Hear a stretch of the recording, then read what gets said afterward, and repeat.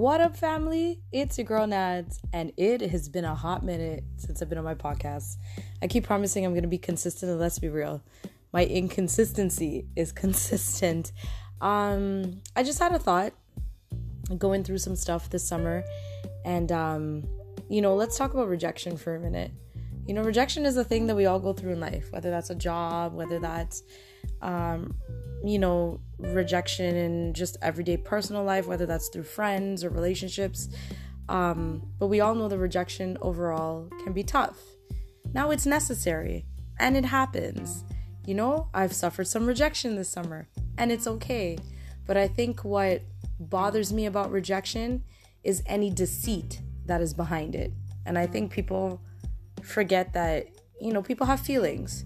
So there is a way that you can reject people. And I think you could be a little mindful of how you're giving out your rejection.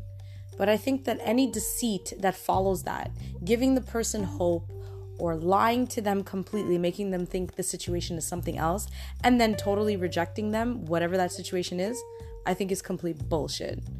I think it's a hurtful thing to do.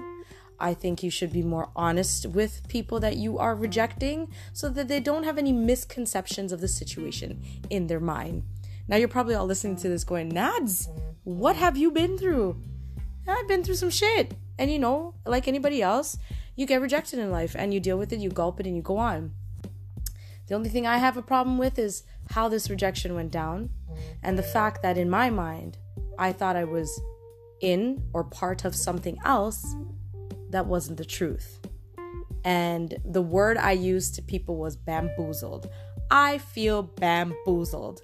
And I'm not about putting my personal life and personal shit out in the public, but I'm realizing sharing these experiences maybe in an overall or general context is helpful because I don't know who's listening, but I see people are listening to my crazy podcast. Whether that's the same person all the time or 3 people, just know that you ain't the only one going through the shit, whatever that is.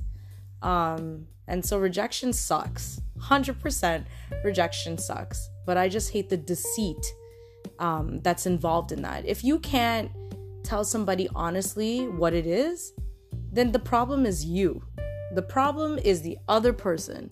You know what I mean? If it's not you, I mean the person being rejected, it's the other person. Don't take on people's energy because their bullshit is their bullshit. That's the reason they had to deceit and lie and be that person before they could reject you. Because they're full of shit as it is. And karma's a bitch. And if that person's listening, karma's a bitch. And then you die. This is your girl MC Nads for another eventful, 3 minutes worth of my brain power and thoughts that are going on in this evening. Don't forget to follow me on all social media at MCNADZZZ. And of course, you can hit me up on my Gmail at mcnadzzzz@gmail.com. Peace out. Hopefully I'll have another podcast soon. Thanks for listening.